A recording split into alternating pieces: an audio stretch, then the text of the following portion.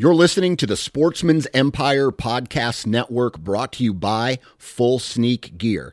Check out their entire lineup at fullsneakgear.com. Also be sure to check out our entire stable of podcasts at sportsmansempire.com. New from Moultrie Mobile, the Feed Hub offers first-of-its-kind cellular connection and control for nearly any spin cast feeder on the market. When used with the Moultrie Mobile app, you can monitor feed and battery levels, run feeders on demand, receive alerts when feeders are clogged, and remotely adjust feeding times. The Feed Hub is ideal for anyone who maintains feeders. Remove the guesswork and save time by planning feeder maintenance before you drive to your hunting property. For more information, visit MoultrieMobile.com. The Sportsman's Nation Podcast Network is brought to you by onX Hunt. Bringing you the best GPS mapping software directly to your smartphone or desktop, onX offers you the ability to see property boundaries, mark waypoints, track your location, and so much more. Visit onxmaps.com, or you can download it directly from your app store today. Save 20% off of your purchase by using the code NATION20 at checkout. That's capital N Nation followed by the number 20. Welcome to the Land and Legacy Podcast. We're your hosts, Adam Keith and Matt Dye. This is your number one resource for all things land. If you're interested in conservation, habitat management, hunting strategy, and rural real estate, this is the podcast for you.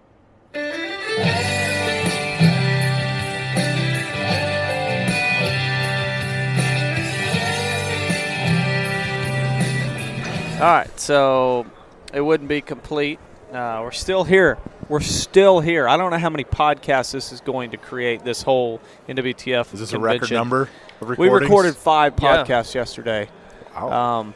Beyond what every single one of them was something about habitat. When we originally started, remember like the first podcast that we created? I think we were trying to do like 3 or 4 in a day, so we could create some and then dump a bunch. Yeah. I mean, we're talking 1, 2, 3, and 4. Sure. And we were like drained at the end of that day, and now it's like, oh yeah, we recorded 5 yesterday. Yeah. Just boom, boom, boom, knock them out. Guests usually Yes. take more out of you because you have to be a little bit more professional. You have to be a little bit more Sure. on your toes. I'm making sure that you don't have the awkward we silence. tune each other out all the time, but here you have to pay attention. I feel the red carpet, that you guys have rolled out for me. So Good. I appreciate that. I can tell that it would be very exhausting for you to have guests regularly.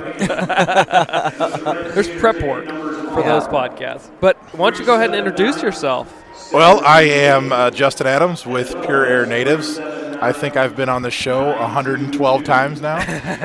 So, rack Numerous. them up. Yeah. Right, yeah. It was kind of silly for an introduction. They just recognize your voice by now, actually. Maybe not. I haven't had anybody walk up to me in person and recognize me from the podcast. So, but one day. Well, it's hard to get your face recognized through an airwave, but that's right. The one thing, Justin Adams, Pure Air Natives. Not sure if you caught it over the loud, obnoxious guy who's over the PA right. system all the time. I think he has been. He's just wanting to be in the podcast with us here. And by him, okay. you mean the guy on the PA system, yeah, absolutely. not me. Yes. Yeah. I haven't been poking my head in here. I've actually been working a little bit. I don't know where he's at, but I can assure you he feels the glares. Yes, I believe he does.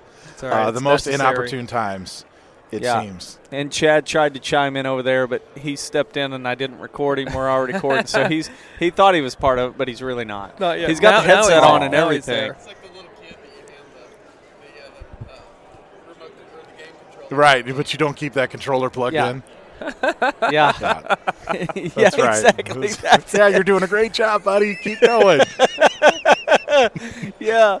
Oh, Right. man. So, gosh, we've done a lot of podcasts. We've talked a lot about habitat, from Arkansas to what NWTF's doing in the energy world, working with large energy cooperations and businesses, as well as NWTF research over the years.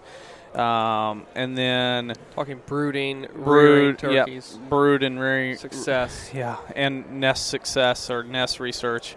So we've covered a lot of different things. But Justin, Pure Air Natives, one of the great companies we work with, and what new products do you guys have coming out this year? New product. That's a great question. Every year we try and bring some new products out. All right, sorry, I can't keep that going. Yeah. That's as much salesman as you can get when you're talking native plants, right? Right. It's like, we Yeah, didn't create anything. It was already done. Right. I mean, I don't know how many times I've said that this weekend is nothing we have is new or innovative or extreme or any of that other marketing buzzword crap you're going to hear. Is it going to on be other guaranteed? Stuff.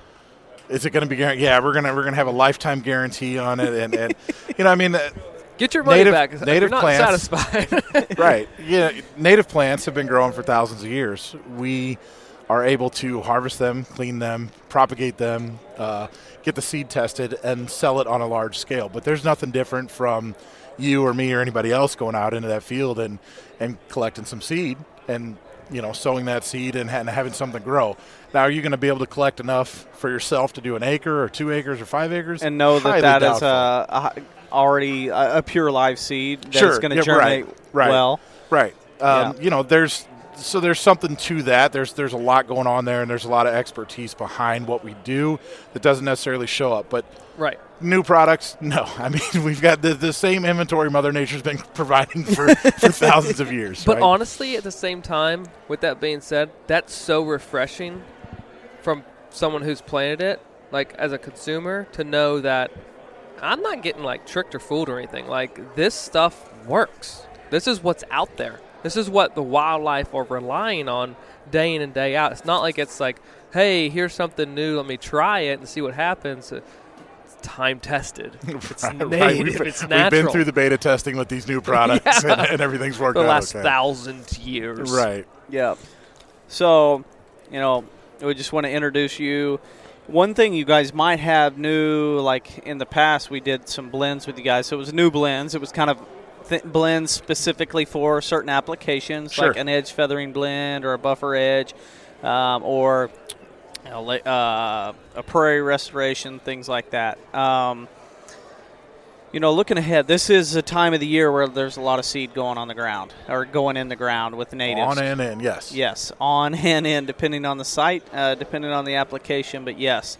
Let's talk a little bit about, there's been this change where people are starting to talk more about natives.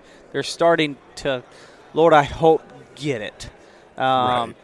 There's a lot of people in the yard and landscaping world that are starting to go native, but what do you think? Do you feel like people are starting to transition into more natives, or do you think that it's we've still got a lot of ground to go? Well, I think both. There are a lot of people starting to, if they're not transitioning, they're having the conversations, right? So that's the first part of it, because it's not as easy as grab some seed and go sow it, right? You can't just broadcast your seed or drill it in the ground. There is some prep that has to be done, and with that is a learning curve. So you've got to start off by having the conversation. And those conversations are happening more often, and we're talking to more knowledgeable people. They've found resources. They've found specific examples and different things that they might be looking for specific to their planting site. So those conversations are happening, but we've got a long way to go. I don't know that we'll ever get back to something where we have more native grasses and prairies and native plants than we do turf grass out there. I mean, Sure. That's just a beast that I think in our lifetime anyway, we'll still be fighting that fight. But, those people are starting to show up a little bit more. They're starting to be more vocal. They're starting to use their experiences as examples for other people. I talked to some folks today that have converted their entire backyard and working on their front yard to natives. And wow, they've awesome. done that. They did that about 6-7 years ago, and since then, they said it was a little bit of fight with their neighbors, but after 3 or 4 years, the neighbors have really come to enjoy the backyard, and in fact, they have their kids come over and they kind of walk them through the area and show them what's Well, that's there. cool. So they're trying to bring that to the front, but front of house is always different than back of house. There's always this, you always got a few more neighbors and a few more people seeing it. So, but those people are becoming more vocal, and they're starting to share that passion with other people. So it's starting to spread, but we just need to keep keep going with it. Talking pre-show real quick, we were discussing how the message or the conversations that we're having with people about natives and planting natives and making sure, their importance on the landscape. That conversation in the last 2 years has changed from just our time here at the show. Sure. So kind of real quickly, break that back down for people as how have those conversations changed with the amount of education that's out there talking about natives? Yeah, absolutely.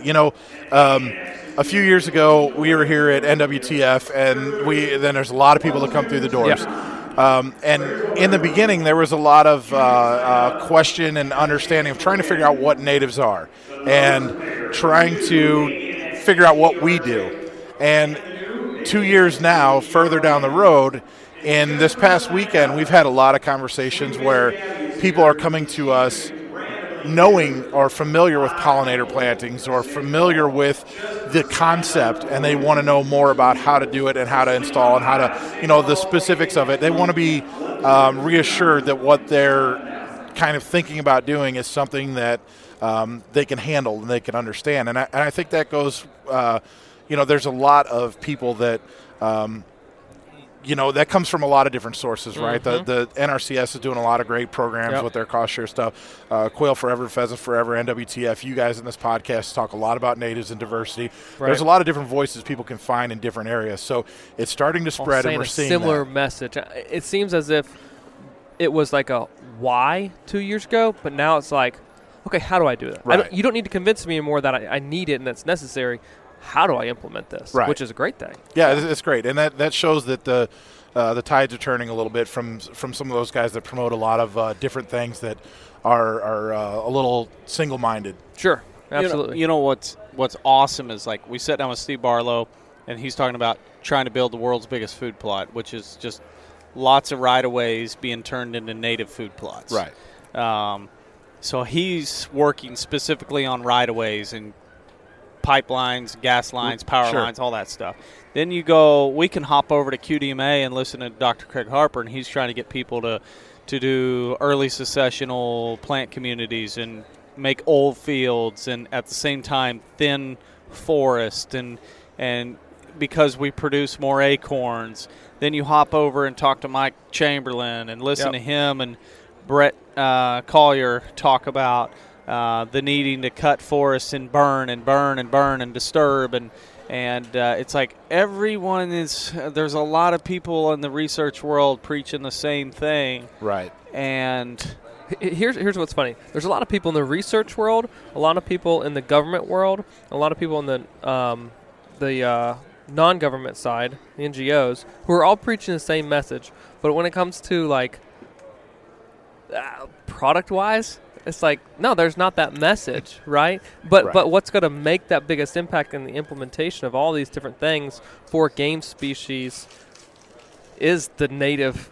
Yeah. It's restoring or thin and managing timber, prescribed fire. Natives. Restoring, We had that discussion with Brett Collier out of LSU about what is good habitat. And he was like, what is good habitat in our world, in our part of the world? And he's like, well, a mosaic of open grasslands going into forests that are still productive, going into, and it's like, yeah, that's good habitat. But I don't remember you endorsing any products in that. So how am I going to accomplish good habitat without the products? Right, exactly. So you're not on, man. You're just playing with a controller that don't work. Yep, and he's gone. He tried to chime in, yeah, but I Chad's can't. Gonna go get now a that we're already recording, you I can't plug him back in. So no, it is. It's all these different voices, right? And they've been preaching it, but they've got their circles. Everybody's got their circles of followers, of fans, and listeners, and employees, and all that. Mm-hmm. And the conversation starts crossing boundaries when those people on the outskirts of those circles start having conversations with somebody else. And then things start to blend and meld together. Now, from a product standpoint, we're not seeing that yet. That's not infiltrated the mass hunting world and community world, right? There's still there's some fringe companies and some people that do some of that stuff, but there's still companies out there handing out stuff that we've seen are attempting to make – maybe in their minds they're they're trying to do the good thing and the right thing, But by doing the actions that they're taking are not necessarily supported by science Sure. or biology or ecology or any of those other things. And we need to continue to push that conversation. Like and handing out bring in non-native trees is what we're talking about. Exactly, yeah. To be planted on the landscape when in reality what we've talked about and learned from science this weekend is that more trees actually just need to be harvested and removed and added sunlight. Right. So the especially a non-native tree. Sure, absolutely. That's effort and time and energy wasted where we're not going to have – we don't need to make that – right. Considered effort, right? That's just wasted. And on top of that too, I'll even go so far as to say even native trees. Just because you have a native tree doesn't mean it should be planted there. Or you maybe have the best of intentions, but you put something in the wrong spot, and it's not going to thrive there. It may not even survive there a few years down the road. Look, it's working fine, it's great, and then 3 years down the road, it's just kind of stunted, and then it ends up dying because you put the wrong thing in the wrong spot. And that's where the ecology and the biology and the education comes in, the science comes in with what we do, and some of these people out here at the booths that were handing out non-native trees, I would hope they have the science, but you'd think if they're handing out those kinds of trees, they don't have the science behind what they're doing. Well, they're a state agency. Yeah. And if anybody's at the NWTF show, they're going to know who we're talking about. Right. We talked about it last year, but doggone it, they're doing it again this year. And I'm even more fired up about it. That's crazy, right? Well, you almost brought one home. Yeah, so I was telling him, I said, we stopped by that booth, and I was just like, please tell me. They look a little different this year, not nearly as many big leaves. Mm-hmm. They've been stacked in there. Maybe it's because we're on the last day of the show and they're a little smashed. And she goes, sir, would you like a tree? And I went, what kind of tree is it? And she goes, a sawtooth oak. And I went, no, thank you. And she laughed like she knew, that guy. Right. Yeah, that and we were guy. pretty close to them last year. Yeah. We were pretty close to them. So For some conversation. Yeah, that's But fun. it's kind of like let's think about it like this. If you're running a business or you're trying to make like financial decisions, you look at the numbers to tell you what to do. The numbers don't lie, right? Right. And that's what makes you make the decisions to buy, purchase, whatever in a business. Sure. When you're managing a property, managing land, you look at the science to tell you what to do, what not to do. And it doesn't lie. It is what it is. Historical data and what you're putting in. And you guys preach about it all the time, web soil survey and looking at that and understanding, you may want to do this, but what does the land tell you can do? Sure. Yeah. Absolutely. And then go with that. Go with a variation of that. Yep. You don't need, non-native noxious weeds from, Asia and Africa to do something. Just there's a lot of other options that work with the land, and that's what we're all trying to do. Absolutely. I'll say if there was like a co-op of 2,000 to 3,000 acres that were all just, I'm 100% on native restoration, it would be hard-pressed within any region of the country to probably find a more dynamic wildlife populations, game animals within outside of that unit, let's say. Sure. If they were just a co-op that focused solely on that, and that was where their time was devoted. It's Right. like you're not going to be able to outcompete that. I don't care where you're at, who you are, what neighbor you got, what cool stuff you're working with. Like that's going to be what's going to have the biggest impact. Well, a balanced habitat's going to provide that everything that animals need year round, not 3 months out of the year or 5 months or 6 months. It's a year round food, shelter, water, support, cover, everything you need. And that's what is missing from a lot of what we do as hunters and outdoorsmen on a wide scale, nationwide, footprint. I told you guys this a little bit. I've always liked to ask people that have planted any type of, quarter acre or larger size native planting, native herbaceous plants, grasses and wildflowers. And I always ask, what it is about it that you've experienced now that it's been established that you're surprised or you're shocked and most impressed by? And everyone always comments about the wildlife. The wildlife has increased exponentially that they didn't expect. And I spoke with one gentleman yesterday who was able to tell me specifically how many different species of songbirds he's seen That's cool. in his 2-acre planting, and he said and it was converted over from row crops about 5 years ago. And he said last year he saw 73 different species of birds, and he's over 85 this year, I believe, in species of birds in just this small converted area that had absolutely no benefit on a large scale to wildlife before he converted it when it was row crops. And now he says pretty impressive. The songbirds, and he said it's alive. The area is alive with activity regularly. And then I talked to another person, and he said he planted a much larger area. I think it was 30 acres of CRP and pollinators years ago. And he said the amount of deer that has been and he's in some pretty nice area in north central Missouri. And, it's already pretty nice deer country out there. And he said his neighbors are jealous. Everybody's jealous because he said the amount of deer that they see and the activity that they have is exponentially grown compared to what it was. And that's the thing, is when you provide these native plants for the native animals, everything gets better. I love it. It's simple. It really is. I told him really, pre-show, it Matt, really before you is. got down here. I said, Yeah. we're working on a video infomercial. So if you're up at middle of the night or whatever, you might see it coming out probably next year. Sure.